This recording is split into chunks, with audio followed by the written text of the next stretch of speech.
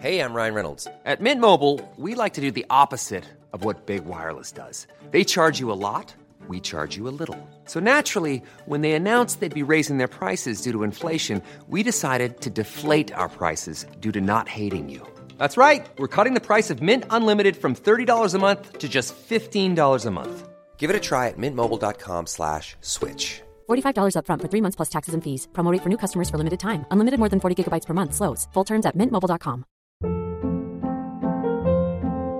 Hold up. What was that? Boring. No flavor. That was as bad as those leftovers you ate all week. Keke Palmer here, and it's time to say hello to something fresh and guilt-free. Hello Fresh. Jazz up dinner with pecan-crusted chicken or garlic butter shrimp scampi. Now that's music to my mouth. Hello Fresh. Let's get this dinner party started. Discover all the delicious possibilities at hellofresh.com.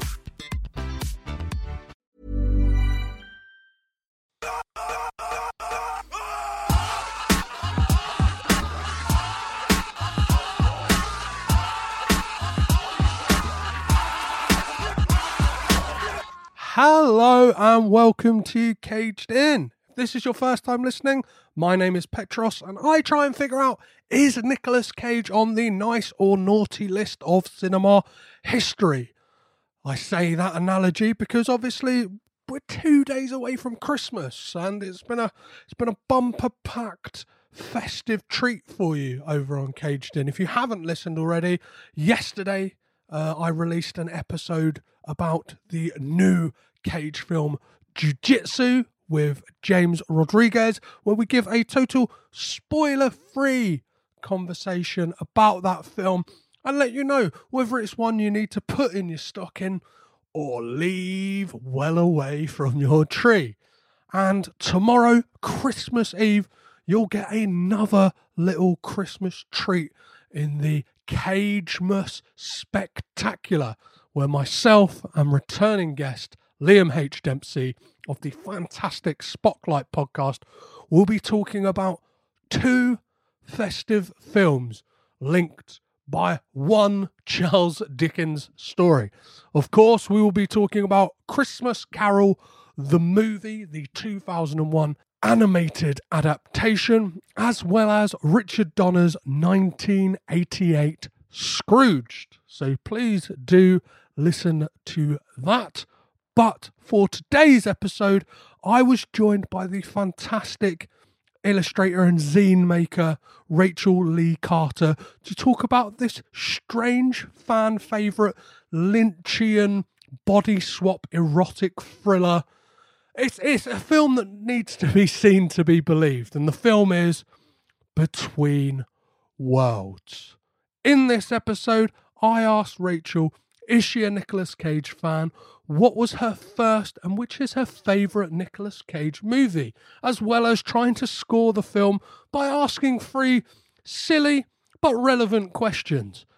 Does he have bad hair? Does he freak out? And does he do a crazy voice? If you haven't seen this film, please do pause the podcast now if you'd like to watch along. You'll be able to find a handy Google Doc in the show notes that will tell you if and where the film is streaming. At the moment, it only happens to be the UK and the US. If you are a listener and you are based anywhere in the world, please do let me know and I can update that file so it's a nice resource for Nick Cage fans, Caged In listeners across the world to kind of go, oh, that's changed from there to there. It's an open source doc, so you can add to it, you can change it, or if it's not open source, you can always ask me and I can make it so anyone can change it.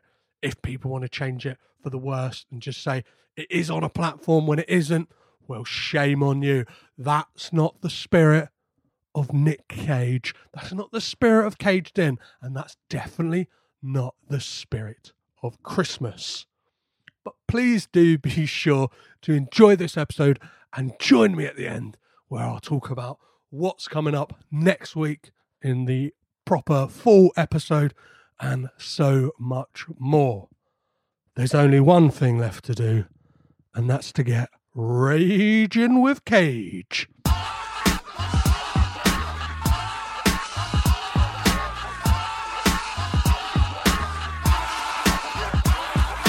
A mere victim of circumstance or the butt of a cruel cosmic joke, Nicolas Cage plays Joe, a down-on-his-luck trucker who tries to do the right thing and his world spirals out of control from there. I'm of course talking about Between Worlds. I'm joined this week by zine maker and self-confessed Nick Cage fan, Rachel Lee Carter. How are you, Rachel? I'm great, thank you. Thanks for inviting me on. It's genuinely my pleasure. This wild journey has managed to get me to speak to so many different Cage fans even people who have worked with him in the past, stuff like that. So it's always, I feel humbled anytime someone says, "Yeah, I'd love to come talk some Nicolas Cage." So before we get into talking about Between Worlds, I always ask my guests 3 questions. The first one seems redundant because, you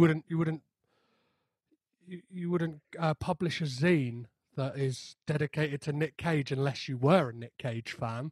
Yeah, it feels quite redundant to ask you whether you are a Nick Cage fan or not, because it's quite evident that you are. Yes. How did the zine come about before I jump into my other question? Well, I'm a big fan of Nick Cage, and a little back history. I used to run a blog about Klaus Kinski, and I was planning on watching and reviewing all of his films and interviewing people who worked with him, which I was doing, and I was very happy with it and enjoying it and everything. And then this awful story came out from one of his daughters about how he'd sexually abused her, and I thought, I can't do that anymore. So it was just terrible. So I was looking for someone to replace him, and who could replace Klaus Kinski except Nicolas Cage? So so instead of doing a blog, I thought I'd started doing little drawings and things like that. I'm not very good at drawing, really. But I thought, I'll do a zine instead, because I started making zines in between time, just for fun. And I thought I'll do a zine instead of a website. So I just do some drawings and write about Nicolas Cage's films, and that's how that all started off. Really, he was a replacement for this hole in my life, which was previously filled by Klaus Kinski. And I know Nicolas Cage has said previously that he kind of saw himself as being like the Californian Klaus Kinski or something. So it's kind of fitting. Well, it makes perfect sense as well that he'd eventually find his way to work with Werner Herzog. I imagine it was a great honour for Nicolas Cage to do that if he kind of sees himself in that lineage. But to your zine, like you say, you're not good at drawing. I think you encapsulate like an essence of Nick Cage that is perfect. Like, and I've actually got it here in front of me, and like, yeah, for the listeners, for someone who says they're not very good at drawing, the illustrations in this are great. It's just kind of, as I said, they encapsulate this kind of Cage-like spirit, as I've kind of found with, even myself, kind of recording as many podcasts as I can as quick as I can, in almost like a Cage-like work ethic. Yeah. So yeah, my second question always to anyone who's on the podcast is, what was the first Nick Cage film you remember seeing? It was Raising Arizona is the first one I remember seeing. But I didn't sort of know who Nicolas Cage was, if you know what I mean. But It was later, and really, really and truly, I'd seen him in lots of things, but Wild at Heart really took me by storm, and I love that film. But I love loads of other films by Nicolas Cage, of course. But I think it was that, because I'm a very big David Lynch fan. But yeah, the first one I remember seeing, although I'd actually seen Rumblefish and things, but of course he got a really small role in that. But you know, the first time I remember seeing Nicolas Cage was Raising Arizona, I think. And what would you say is your favourite Nick Cage movie? Oh, good Lord. Now that depends on the day, because I've got several favourites, and Wild at Heart is one of them, and Mandy is another one, and Joe is another one, and I don't know, I like different ones on different days, really. But I'd say those three are three of my very favourites. Those three are fantastic as well. You kind of get to see a real range of Cage in those ones, especially Joe. I watched that for the first time recently, and it's very good, isn't it? Wow, what a like. I keep likening it to everyone I speak to about it. It's kind of how Adam Sandler got like touted for like Oscars like this year.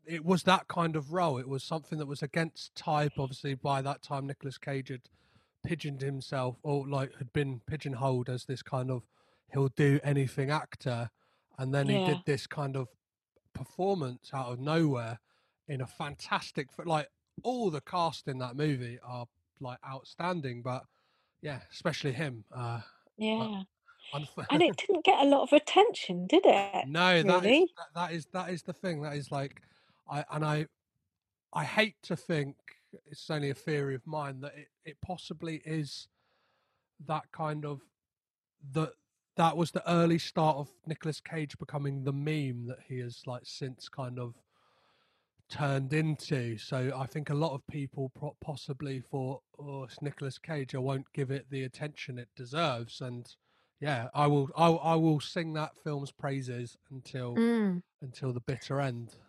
Yeah, because I think like in my zine that I do, I said in the intro, it just kind of drives me a bit mad that but people who haven't really seen any of his films, or they've maybe seen one or something, just say, oh, he's always in terrible films.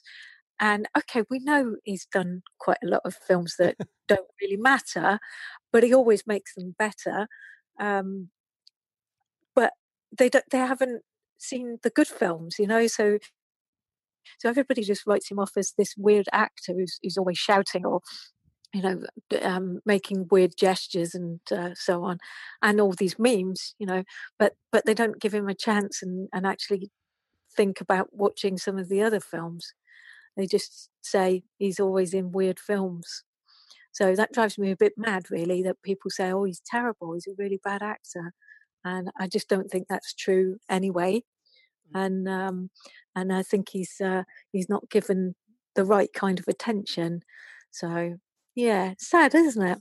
It's massively sad, and especially in interviews he says himself that like he decides to take these roles, whether sometimes it may be financially, but he hasn't kind of done himself the disservice that kind of a lot of top tier actors tend to do. If you think of your like Leonardo DiCaprio's, for instance, that will only tend to work with kind of what are considered the creme de la creme of directors. So like he's pigeonholed himself in the way that Leonardo DiCaprio can only do a Scorsese, or can only do like that caliber of director film, whereas Nicolas Cage almost does films directed by people who are fans of his early work, which is fantastic. Like you can see that by a lot of the choices and a lot of the roles he does, and this one especially.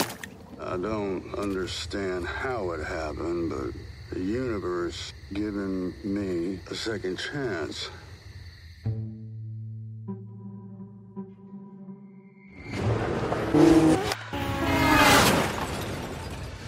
I need your help with my daughter.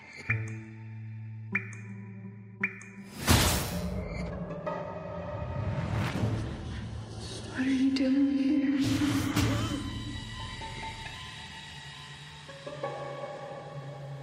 Without your help, my daughter would be gone now.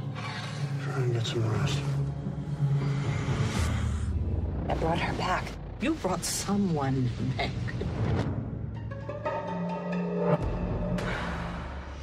I missed you. When you go to the other side, are there other people there? His wife and his daughter, they died in a fire. I missed you.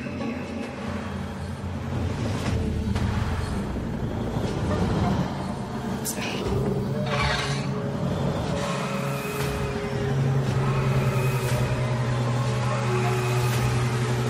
Don't you ever leave me alone again.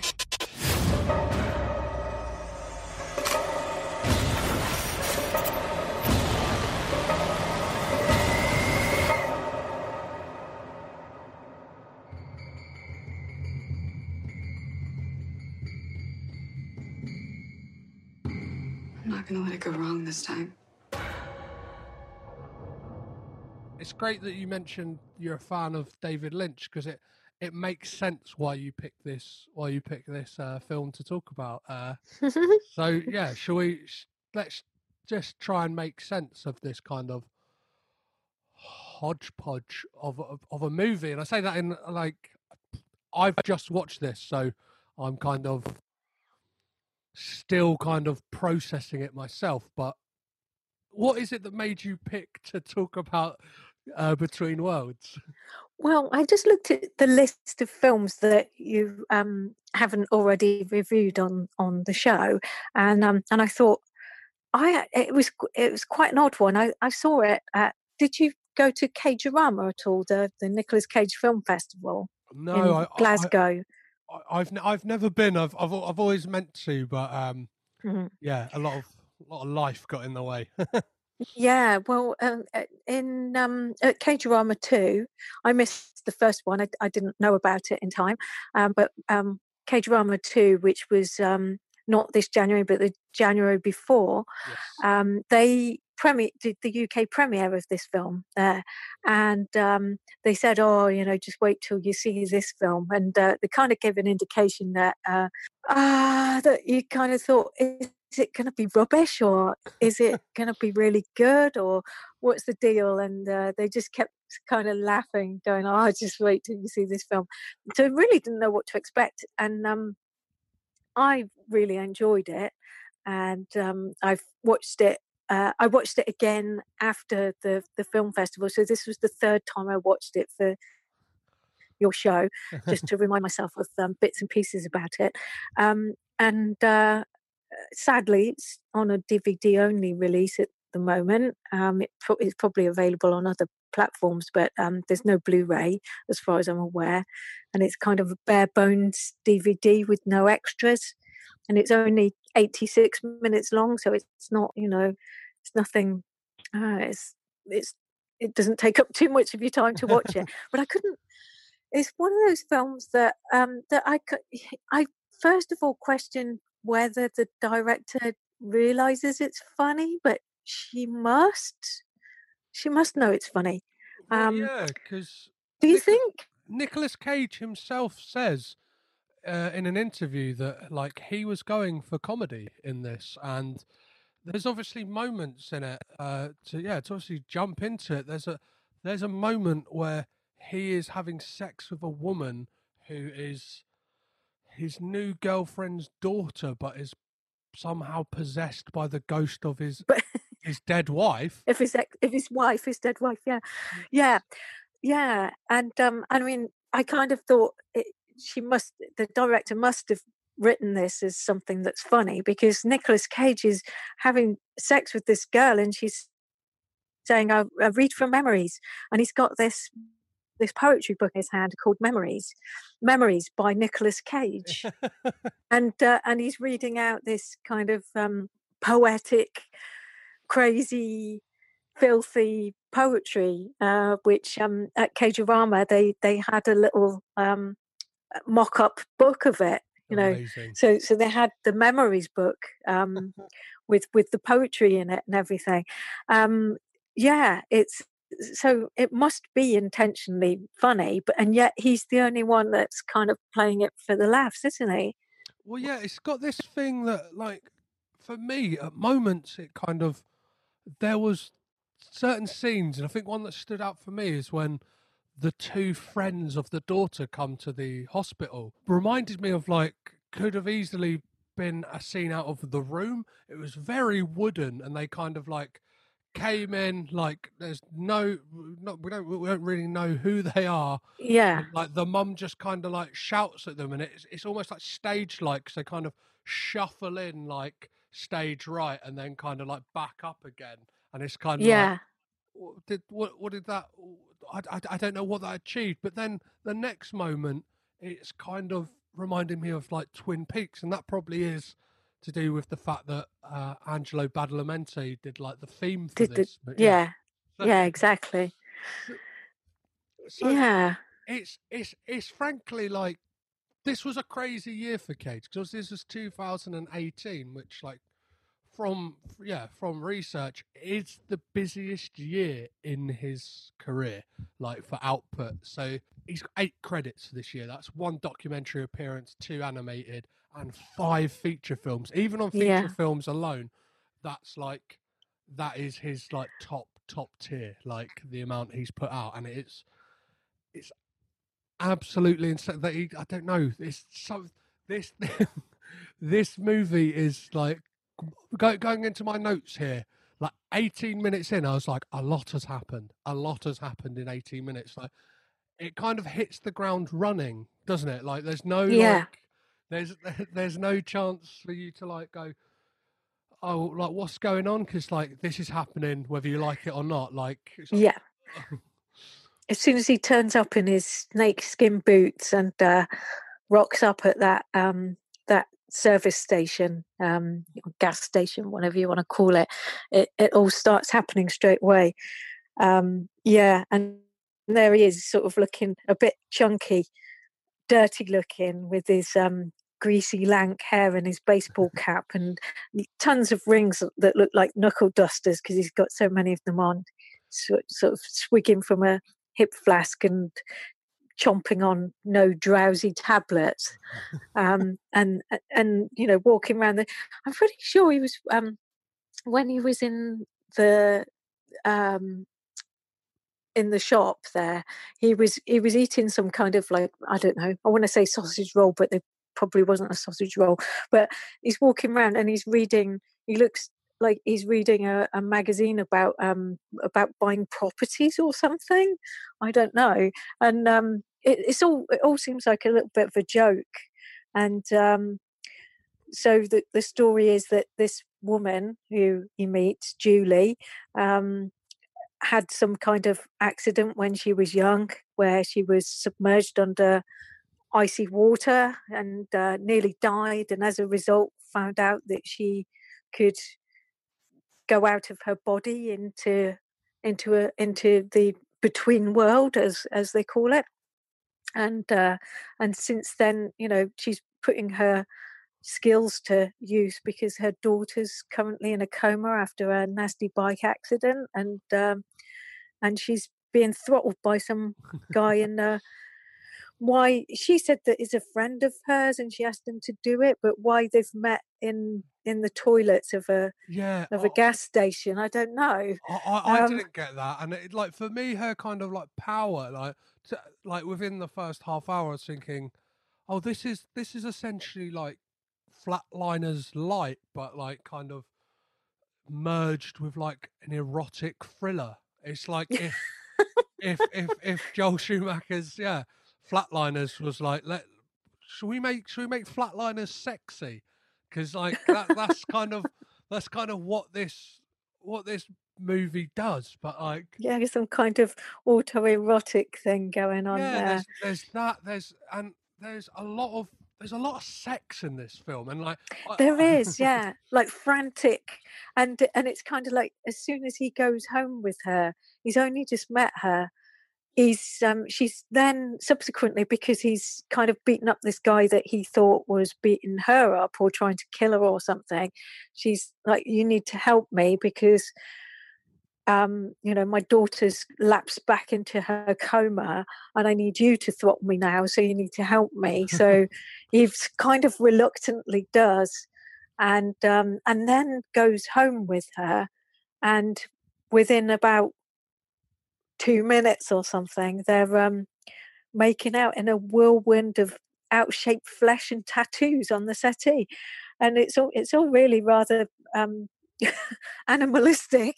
Well, yeah, everything happens like so quickly in this film, and it makes me like question his like just willingness to say yes, and he just goes with everything straight away, all the Especially way 'cause throughout this movie, and like he does, and at the same time he's saying to her, "Oh, I've never been." He explains to her because it's that you know that this is a crazy film anyway, because when she says, "Have you got children of your own?" and he's like, "Have I got a family?"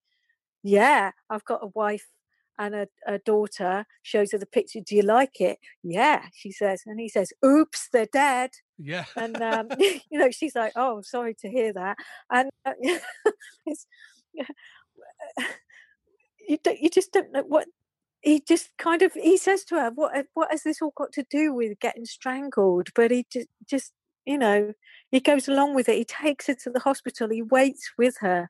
He goes in and sees her daughter, and even if he'd felt some kind of responsibility for the fact that he'd disturbed her being throttled by this guy, the fact that he stays in the hospital and says he's going to stay awake to let her know when her daughter comes out the coma, and he's supposed to be going on this job, taking this load over to Biloxi or wherever he's going, and he just stays there with her and goes in and sees her daughter, and it's when the daughter sees him that she kind of goes back into a coma, and that's when his dead wife, the spirit of his dead wife, goes into this girl's body. So she's no longer Julie's daughter, Billy. She's now Joe's wife, Mary, in Billy's young body. And It's a very bizarre. It's quite similar. There's a David Duchovny film that has a very similar premise. I can't quite remember the name, if I do remember, but that has a premise where a daughter and a wife like die at the beginning, but the like consciousness of the wife is transferred into the daughter's body. So it's essentially a story of like, is incest okay if it's your wife's consciousness in your daughter's body? The film in question is the Vincent Perez 2007 film The Secret, and this kind of plays in the same sandbox of just like he kind of gets himself in this weird love triangle that he doesn't seem to resist even before he knows that it's his ex-wife in Billy's body. When she's fiddling around with him under the blanket on the settee, he looks uncomfortable, but he does not try and stop her. There's that, and like I just kept thinking there is a shot from is it Jane? Yeah, it's Jane. Julie. Sorry, yeah. Julie's the mum. Yeah. From Julie's perspective, and you can see the blanket moving up and down, and I was like, yeah. Obviously, she would be able to see what's going on. Like she's not even 2 meters away, and but still, and it's like she's asking for a hand with cooking the dinner. She's a couple of feet away, and her daughter's saying like, "Oh, I don't feel very well. I'm just going to sit here."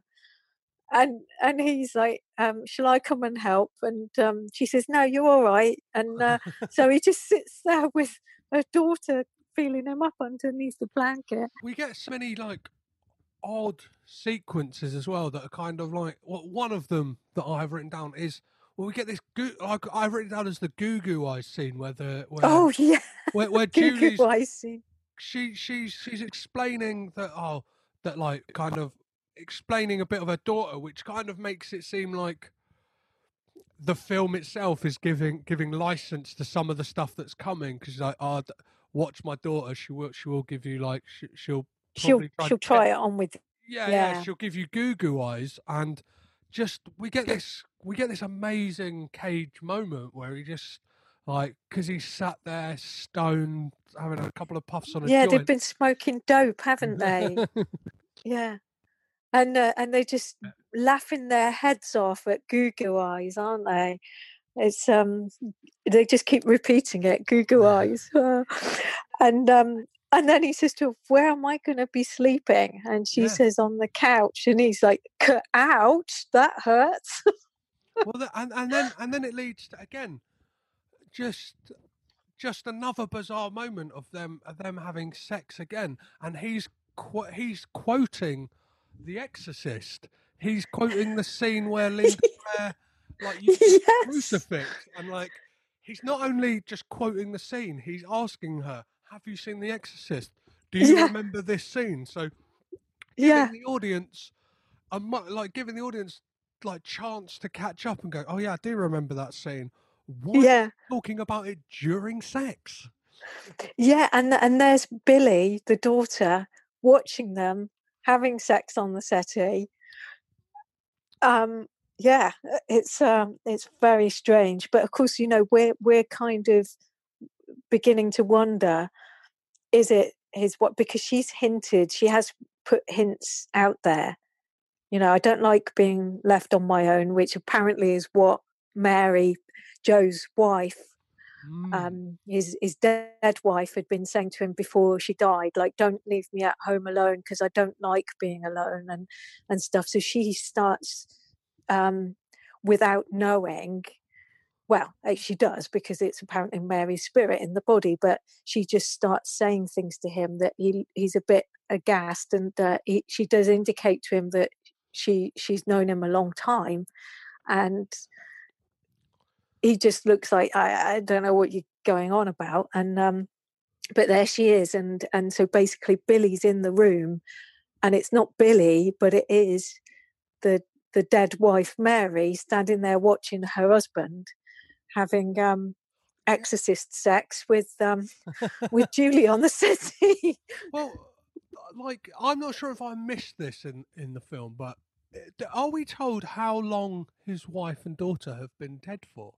Is this a recent... 2 years? Yeah, so it's 2 years. Yeah, but because I think that the idea is that that his wife, because it turns out, of course, that spoiler, but she's seeking revenge, by going into Billy's body, that she's been hanging around, because there's a point where the nurse turns up later. So the nurse that's in the hospital and has brought Billy back around from her coma, meets up with Julie and says, you've been interfering in things that you shouldn't have been, and it gives an indication that she is also capable of doing this, or she knows about this process of going in the between world and pulling people back onto Earth, away from the deadly world, and she talks to her about it.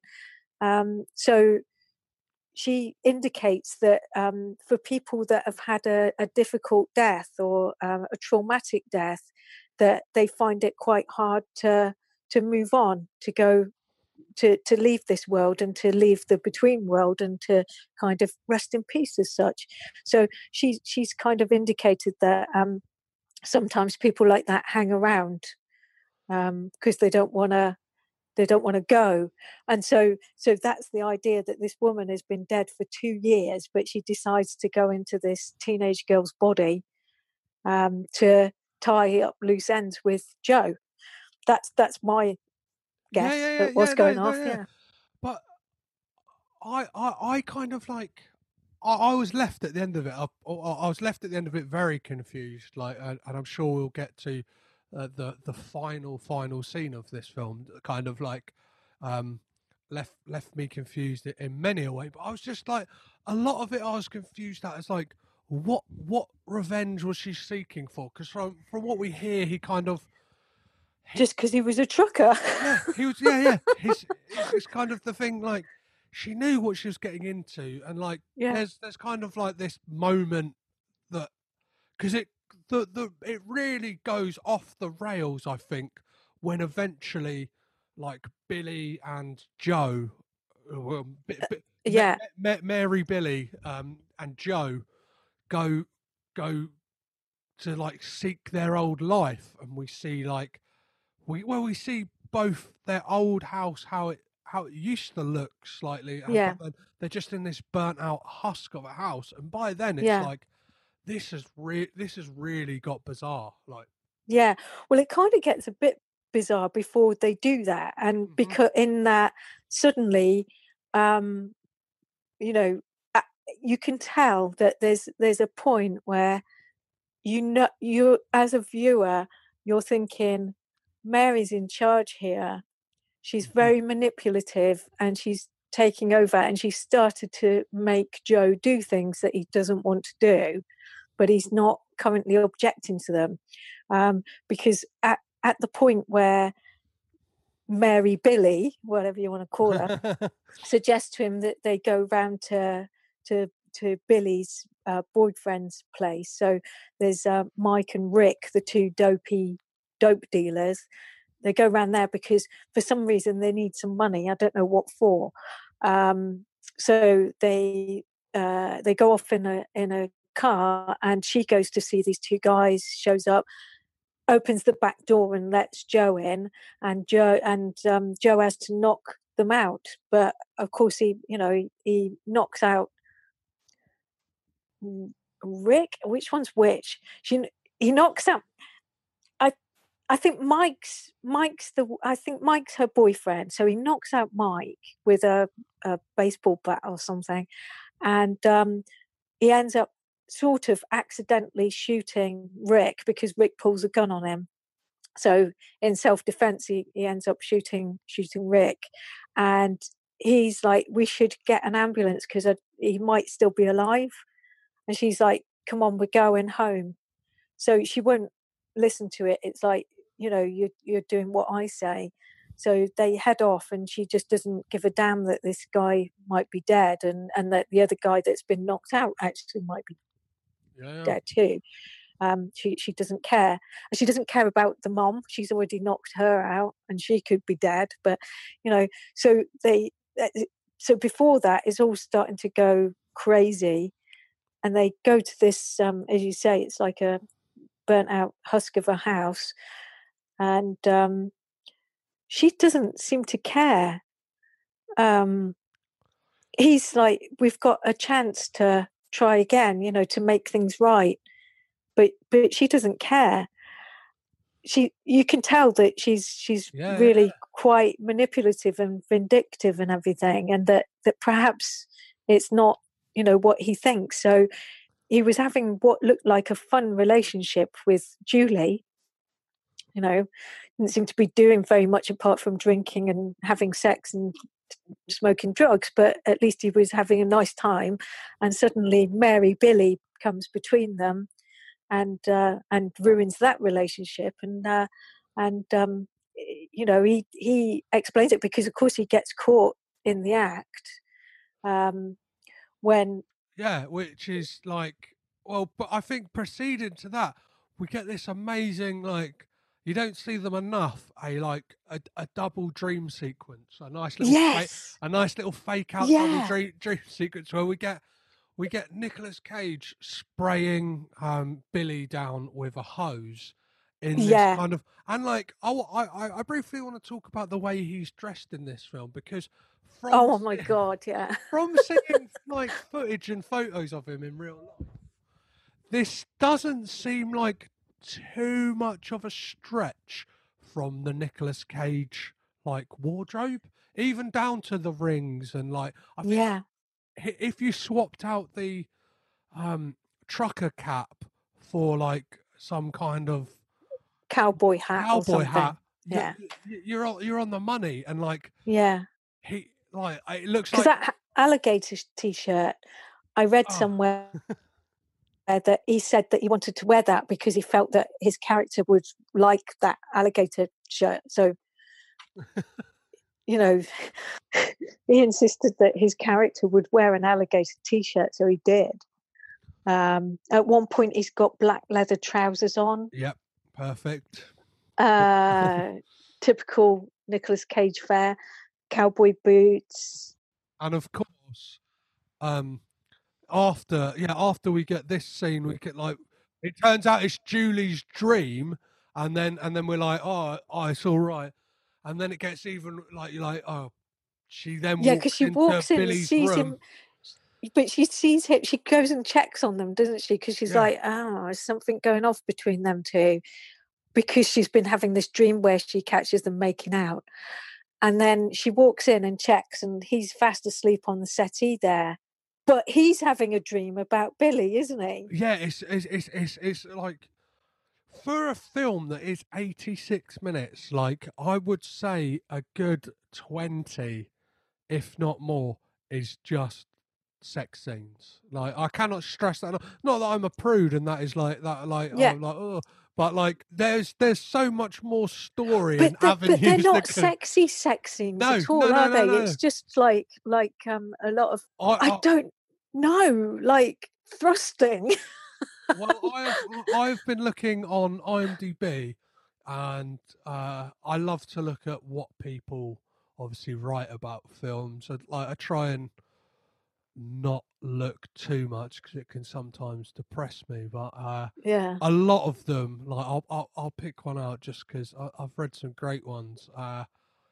There is, yeah, a lot of them are really against the sex in this film. So this one is a 1 out of 10, and the headline of this review is "Yikes!"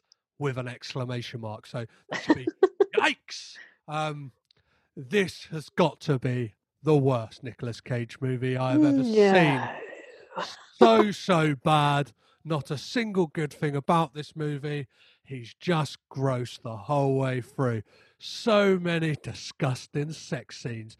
Nobody wants to see that. I kept hoping something would happen to redeem this movie, but it never happened. Don't waste your time or money. Fortunately, it was free rental, so only thing I wasted was my time. Well, do you know what? The sex scenes. There was one. Did you see? There was one sex scene with him and Billy, and he still had his underpants on. Yeah, there was a few. Well, there was a few continuity errors. Like, yeah, like there was another one where a bra came off, and I think it was the first sex scene with Julia. Bra came off and then was back on, and then again and back on. Like, and I just thought maybe I didn't notice that, but yeah, I can believe it. Yeah. I thought They didn't care about the shape of the bodies or anything either, did they? Because it's fair to say Nicolas Cage was like, he'd piled on the pounds a little bit. He must have been comfort eating or something at the time, so he got a pot belly on him, and he didn't seem to care about that. But the same with I don't know how you say her name, but you know, Franca Potente. I don't know how you say it. Yes. She also didn't look at her best, you know. And again, there was no. But then that kind of appealed to me because it was like, these are normal. Well, I say normal people. They're not normal at all, really. But you know what I mean. It was not glamorized in any way, and you know. So there was that about it. I suppose Billy was supposed to be quite young and sexy, and yet she was walking around in a t-shirt with no bra. And so clingy t-shirts, and but she kind of had wonky breasts, and she constantly had erect nipples. So one of the nipples was about 4 inches higher than the other. that is actually one thing I have in my notes. Yeah, so there was It's just nipples in all caps because I'm pretty sure Penelope Miller pretty much, like, I've never seen someone before act with their nipples so much in a film. And I went that is very true. I went throughout this whole film as well, thinking that Penelope Miller was in Happy Death Day and Happy Death Day to You, and then to realise it's another actress entirely. But they look the spitting image of each other, and I was like, no, it can't not be her. And I was like, I don't know. It's yeah. Maybe. No, it is a different actress. Yeah, but Penelope Miller. This one was in Hellboy or something, wasn't she? Yes. I've not seen it, but yeah, this Penelope Mitchell, she's in Hellboy, and I mean, in terms of the acting, I mean, I didn't think she was bad. She was playing a stroppy teen, so she was quite good at it, and she was quite good at being vindictive. But the one who I really did not rate at all, and luckily she didn't have much of a role anyway, was the real Mary, played by Lydia Hurst. Yes, it's I thought she was appalling. She didn't have much to do, but when she did it, it was just like, oh my God, you're the worst actress I've ever seen.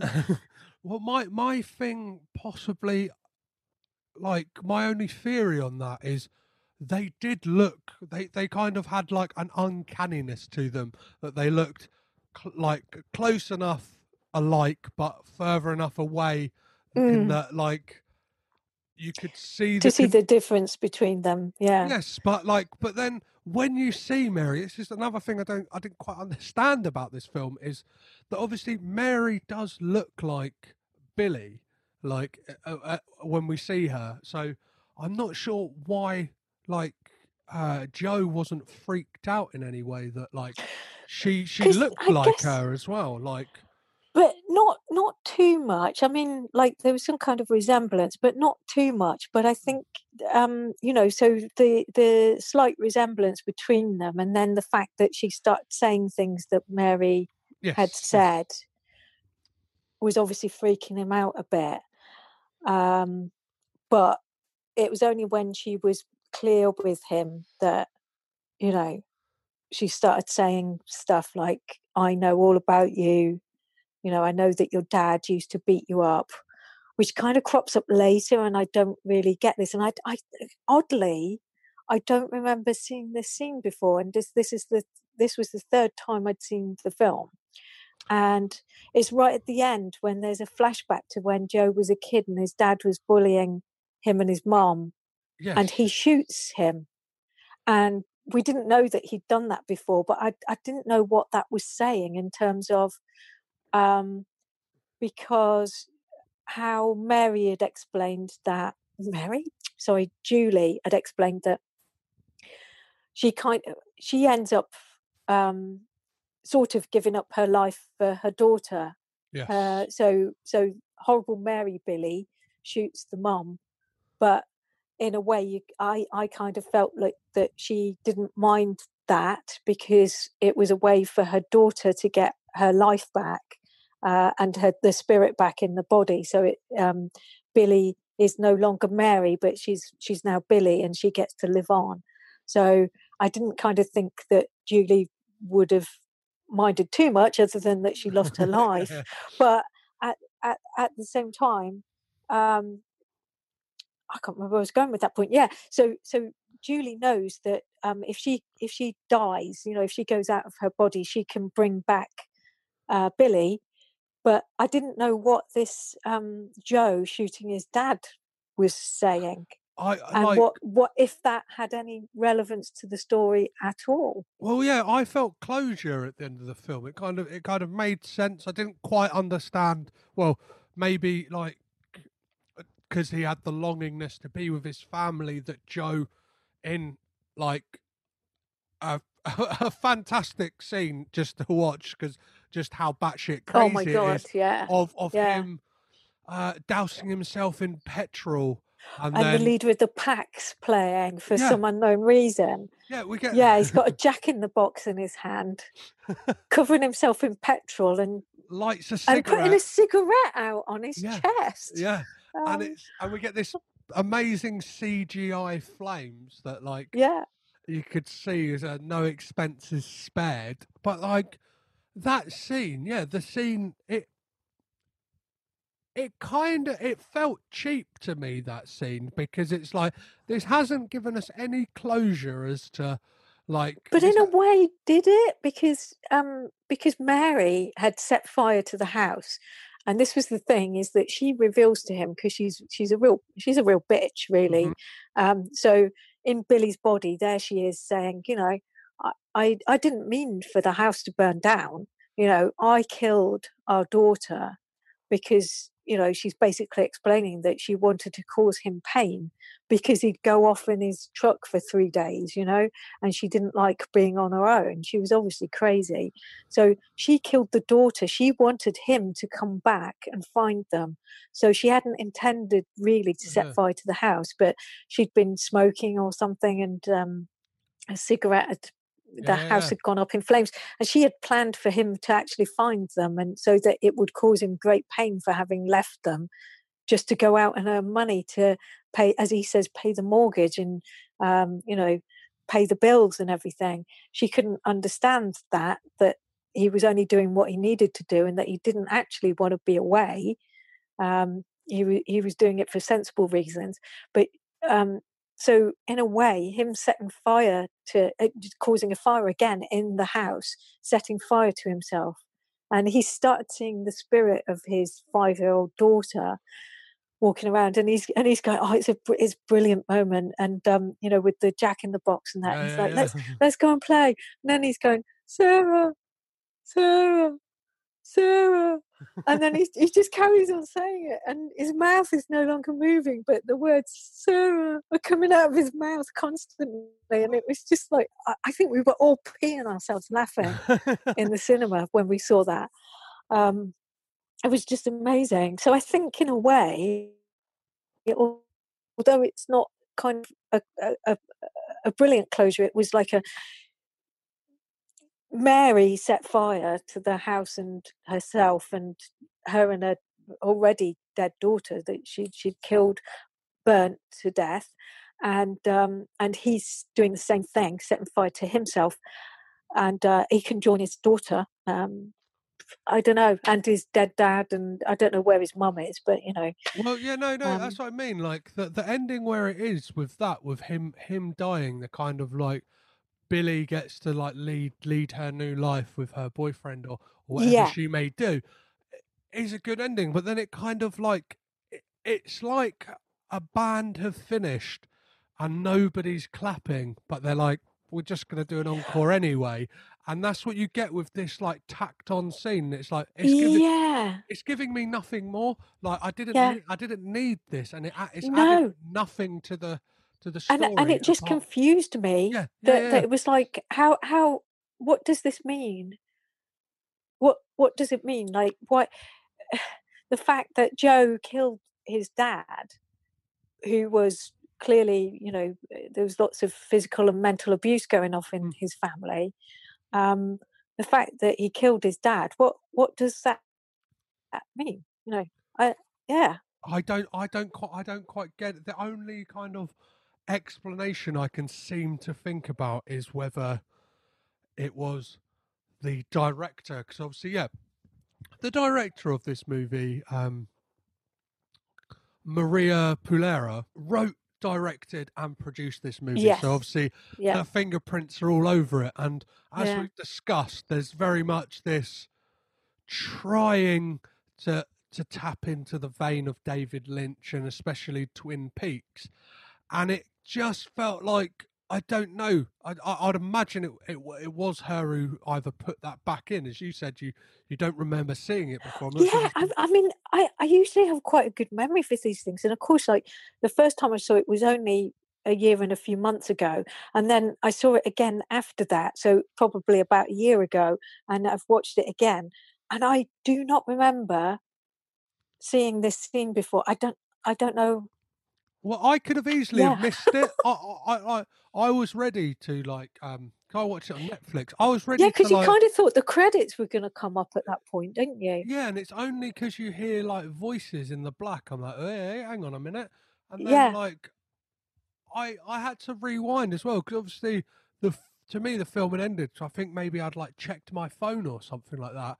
I had to rewind to see if there was some kind of like postscript to say like, I don't know, like X amount of years earlier, or just to kind of give that scene some context. But obviously, apart from the name Joe, then it kind of like had me thinking like, oh, maybe like this is, I don't know, has the whole film been like a thing inside of his mind? Is this, it gave me like the feelings that you would like, say, the end of Twin Peaks, The Return, where it's like that kind of thing, where it's like, where are they playing? Are we playing with dreams Yeah. within dreams, When, or yeah, like? when is this? Yes, exactly. That like, like that kind of ending moment on that. But then it's like, But it didn't play it well enough for you to kind of think, no, not at all. oh, No, not at all. It was just no, like it was like the film's only it's only 85 minutes. yeah, Let's yeah. let's tack on this minute-long scene, or if that, on the end to kind of bump it up for the DVD. But it felt like I don't know, a deleted scene that didn't need to be there, or just Yeah. yeah. Yeah. Yeah, it's almost like they kind of forgot.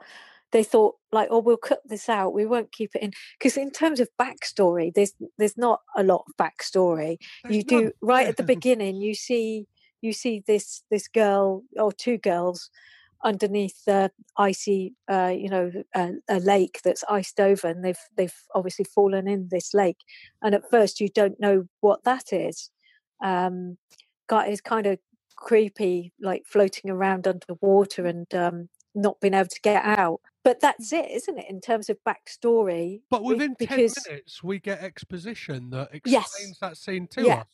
yeah, Whereas, I don't know if we had got that scene at the start as well, and yeah, then had kind of like yeah, heard 'cause about Joe's, like, then heard, oh, like his wife, yeah, well, like Mary saying to him about like, oh, like I know everything about you. Then it would be like, oh, that's kind of like, oh, like, well, we know she's got a lot to. We would kind of understand the hold over him that she has more, yeah. as opposed to. But then I don't know. I'd But imagine she if does say, so the Mary Billy character does say, I know all about you, and I know your dad used to beat you, and okay, that kind of oh what do they call it? A delay. But it's like we don't need to actually see that. yeah, You've indicated that his dad used to beat him, which is kind of like perhaps that that would have passed. It would have passed as a I'm proving to you that I know about you because I'm telling you that you used to say that your dad used to beat you. I am Mary. I know you, which is Billy trying to convince him that she's Mary in Billy's body. We didn't actually need to see this past story, and especially at that point, right at the end. So I'm really not sure, and that's the only thing that bothers me about the film, I have to say. To kind of start to wrap things up, obviously, this film critically has, like, I'm looking on Rotten Tomatoes now and has a 29% on Rotten Tomatoes, but this is obviously some kind of fan favourite because it's an 85 audience score, which I guess people must have tapped into kind of the Gonzo-esque nature of this film and the intentional or unintentional comedy vein that's running very much through it. And like saying about veins, like we get probably the best kind of analogy for going to the toilet ever when Nick Cage says, oh, I just gotta go drain the main vein, baby. And he just like he just throws stuff in like that, doesn't he? And it's like when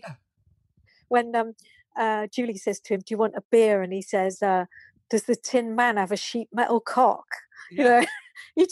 But part of me just wonders, is this in the script or is this Nicolas Cage? Because we all know what he's like, Yeah. And the things that he does, like when he slaps Julie on the backside and shouts "Giddy up," and all these little cagey moments in it that I was hoping that there was going to be making of thing. And the weird thing was, I don't know, because I don't know how you saw this. I've got the DVD of it, and in the credits at the end it says behind the scenes by Patrick Sean Green.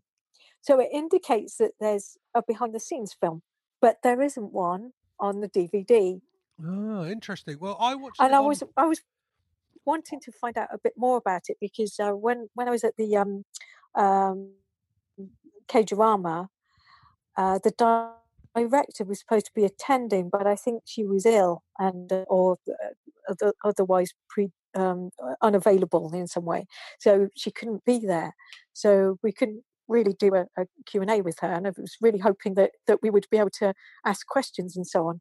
But I would really love to know how much was Cage, how much was the script, and where did that poetry come from? The memories thing. And I've looked the director up online, and there's kind of not that much about her, even like in regards to like IMDb page is very scant. It just has her like credits, that's it. There's no like background, there's no Wikipedia page like accredited to her. Like this is her second directorial like effort apart from a film called Falsely Accused, which even that, like the synopsis of that is: Shelley needs to catch a killer in order to prove her innocence in her brother's murder. Along the way, she meets love, sorrow, and persecution.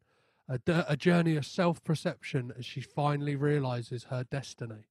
Which, like, it sounds like she's like doing interesting things, and what, like, do you know what I mean? Like, there is a kind of. There is something in there, and it's I would love to. You'd like to know what her intentions were. Like, yes, I guess was that exactly how she wanted the film to be? Was it supposed to be funny? Was Nicolas Cage making it more funny than it was supposed to be, or was it all scripted? And it's something like. Unfortunately, I do worry now, like especially when a film like this kind of gains the momentum in kind of being like a late night cult hit for its like humor in the same way of like The Room, and like retrospectively it's very easy for directors and all those involved to kind of say like, oh no, the comedy's intentional, very much as Tommy Wiseau does, or even Neil LaBute, the director of the Wicker Man remake. He said, oh no, we intended it to be like a comedy. And it's like, no, you just like you failed at making a horror film, but the cards were stacked against you because you were dealing with I don't know. That was funny when Nicolas Cage kicks that woman. Yeah, no, that was hilarious. It is funny. I just don't think that they like intended to make it funny. I just think like it was funny by the ludicrousness of it, as opposed to like they should have just called it something else. Yeah, and said inspired by Wicker Man or something. I don't know, but as we've said in the last year, we had Midsummer, which is very much Wicker Man, but in the Scandi. In that was Sweden. Very good though, wasn't it? It's fantastic. Yeah, and I could talk about that film all night as well. But before I let you go, I always end with three questions, and the three questions are, I kind of use them to rate the Nicolas Cage films. I'm yet to find out what they actually tell me, and maybe one day I will once I've watched them all. But, the first question is always: does Nick Cage have bad hair in this movie? Oh my god, yeah. In this movie, it looks like it's his own hair though. For once, it's lank and greasy, but I think he's doing that for the character, and he's wearing a baseball cap, and I guess it's covering it up for the most part. He does have bad hair in this film. Yeah. Amazing. And the next question is: does Cage have a weird voice? Does he do anything crazy? Obviously, he's known for going out there with his voice at times, whether that be Vampire's Kiss or like Oh my Trespass. God. If you've ever seen Or, that, that's a voice and a half. and what's it? Is it called Never on a Tuesday or something like that? Have you seen that one where he makes a guest appearance? Yes, and he's got that incredibly high pitched voice. And when Peggy Sue got married and all of that, no, he's not got the funny voice in that way, but he does do some of his cageisms where, as I said before, where he says, "Oops, they're dead," and he does, some of the things he says are what I would see as cageisms, but whether they're written for him or whether he makes them up himself. But no, he doesn't particularly put on a funny voice in this one, does he? No. I don't think anyway. And the final question I always ask is, do we get a classic Cage freak out in any way? Do we get what people like? A lot of people now tune in to see Cage do, as it were. No, not really. I don't think so, actually.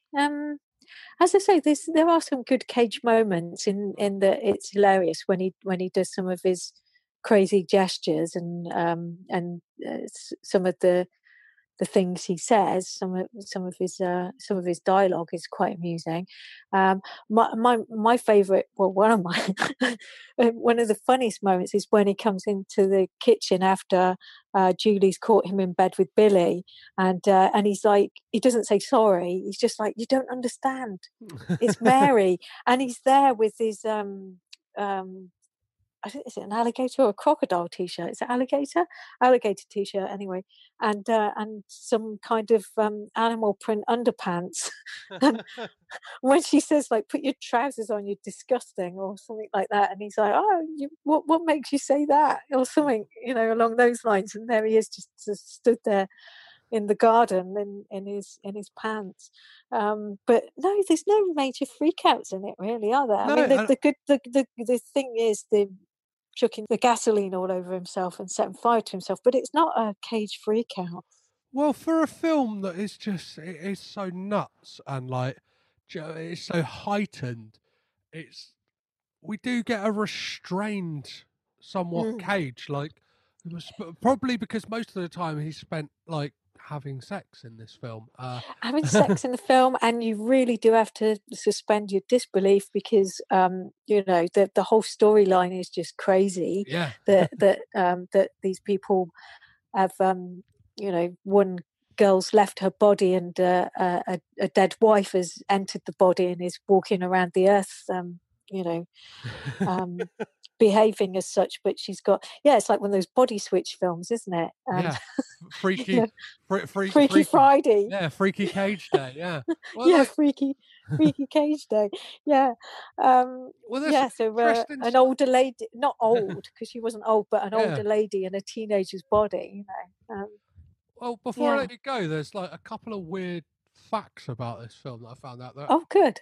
This is the third film that Cage has done that's set in or filmed in Mobile, Alabama. The first being Rage or Tokarev, I think, depending on people. Whatever you call it. Yeah. Wherever you live. And the USS Indianapolis Men of Courage being the second. And whilst, like, after this came out, Cage, like, there's brilliant footage of him online wearing a cowboy hat and kind of swaggering around, and he's like accosted by the mayor of Mobile, Alabama, who presents him, like, not in some grand ceremony. It does seem kind of, again, like he's doorstepping him. He presents him with a key to the city. Actor Nicolas Cage certainly does seem happy to be in the city of Mobile. He must like it here. He keeps coming back. And now he's being honored by the mayor. But whether you make a movie or not, I've got a key to the city here for you. And that key will get at you in any door that you want to get in. I'm not sure that you need that. I think you can probably get in anywhere in Mobile that you want it. Thank you. And I just want to say, Mayor Stimson, that this is my third movie here. And each and every time I've been in Mobile, I've been welcomed with great hospitality and friendship. Which is just like, and he kind of has this bizarre speech where the mayor's like being like, well, obviously, like we know you wouldn't be like turned away from any door in Mobile, Alabama, because you're Nicolas Cage. But like, here's a key to the city anyway, which will grant access to any door. And it's like, okay, like it's a very like, and it's like, had the mayor or anyone in his team watch this movie, like because. I think there's one mention of Mobile, Alabama, but like it's not really like it's not a tourist video for the city, and it's quite a bizarre film as well. Like in some of the best ways. I'm going to have to look out for that video. You might send me a link, eh? yeah. I will definitely send you a link, and I will post it in the show notes to this episode as well for people listening at home. And this is, by my recollection, the most common name of character that Nicolas Cage has ever played. So the first being Windtalkers, and then Bangkok Dangerous. Yep. Of course, Joe 2013. And it looks like, well, it's certain that soon we'll be getting a fifth time. I cannot wait. That Nicolas Cage is a Joe again, obviously playing. Yeah. What are your thoughts on that before I let you go? Oh, I cannot wait to see it. I loved that program. It was just, you can see why you'd want to do it, because there's so much to go on there, and I can imagine him doing that voice. I could see it straight away, and I can see him like doing his hair like that. I think he'll go all out for it, and he would love to hang out with the wild cats because he's crazy about cats, isn't he? And I just think he'd love to do it, and there's so much for him to go on there, because Joe Exotic is a larger than life character, and the story is amazing in and of itself. So goodness knows what they're going to do with a TV series. I cannot wait. Amazing. Well, before I let you go, Rachel, if anyone wants to keep up to date with what you're doing in regard to zines and stuff like that, where's the best place for people to find you?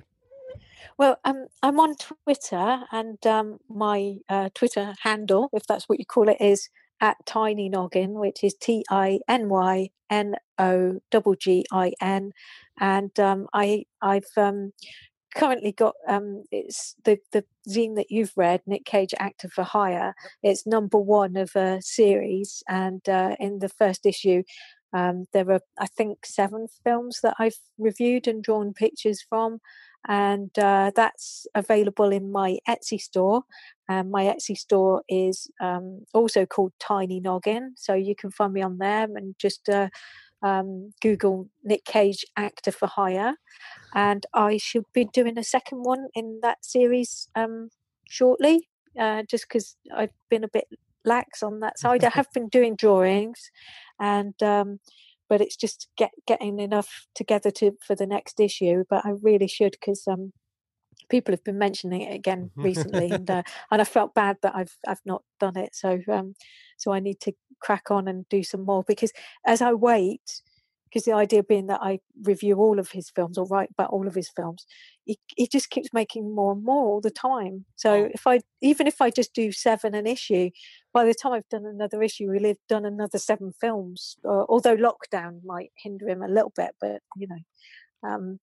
there's so many in production or in post production or whatever you, that each time you write about a film, another one's replaced it. That's for sure. So you must find that with your podcast. Well, yeah, we're looking at, like, just this year alone, there is 4 films that are in post production. One of them says filming, but a lot of like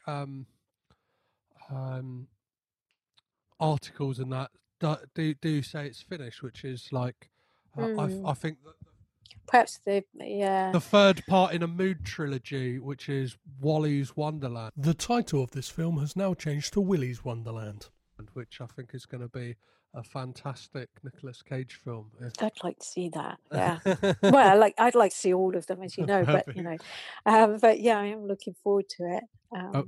Amazing. Yeah. Well, Rachel, I'll let you get on with your evening, and it's been an absolute pleasure having you on the podcast. Thank you so much. No worries. Thank you for having me on. Perfect. Thank you. Thank you.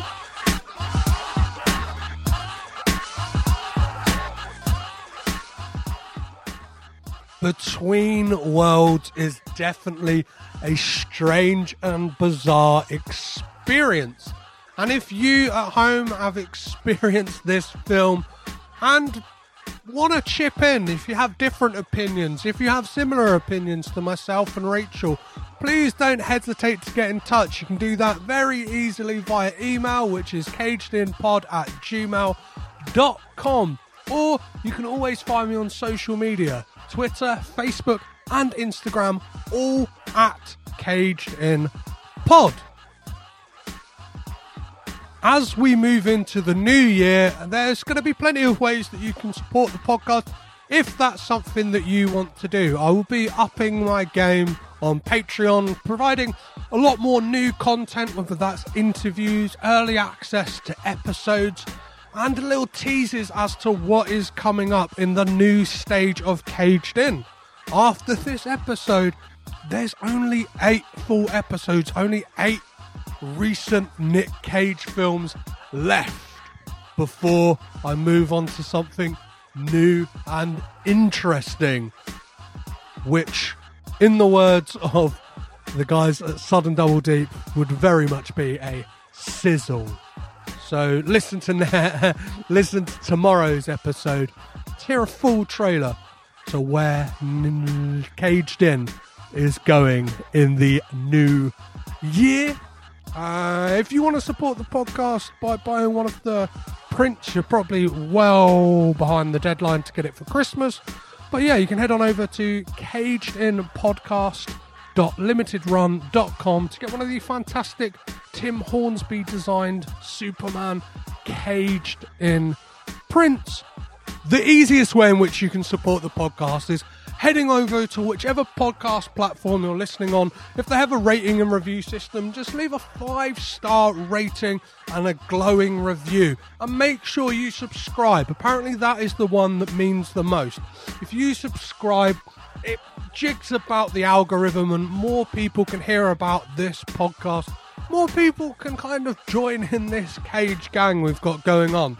So yeah, if you could do that, that would be amazing. And if this is the last episode you listen to before Christmas, have a very Merry Christmas. If not, I'll catch you tomorrow for a very special Caged In Christmas spectacular. Or if not, please do join me next week when I'll be joined by writer and comedian Chris Martin.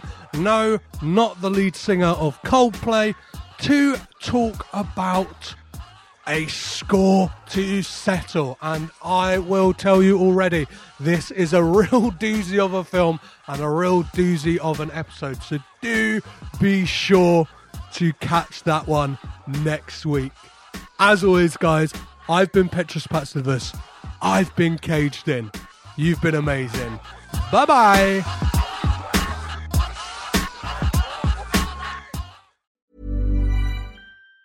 Even on a budget, quality is non-negotiable. That's why Quince is the place to score high-end essentials at 50 to 80% less than similar brands. Get your hands on buttery soft cashmere sweaters from just $60, Italian leather jackets, and so much more. And the best part about Quince, they exclusively partner with factories committed to safe, ethical, and responsible manufacturing. Elevate your style without the elevated price tag with Quince. Go to quince.com/upgrade for free shipping and 365-day returns. Hi, I'm Daniel, founder of Pretty Litter. Cats and cat owners deserve better than any old-fashioned litter. That's why I teamed up with scientists and veterinarians to create Pretty Litter. Its innovative crystal formula has superior odor control and weighs up to 80% less than clay litter. Pretty Litter even monitors health by changing colors to help detect early signs of potential illness. It's the world's smartest kitty litter. Go to prettylitter.com and use code ACAST for 20% off your first order and a free cat toy. Terms and conditions apply. See site for details. Hold up. What was that? Boring. No flavor. That was as bad as those leftovers you ate all week. Keke Palmer here, and it's time to say hello to something fresh and guilt-free. Hello Fresh. Jazz up dinner with pecan-crusted chicken or garlic butter shrimp scampi. Now that's music to my mouth. Hello Fresh. Let's get this dinner party started. Discover all the delicious possibilities at HelloFresh.com.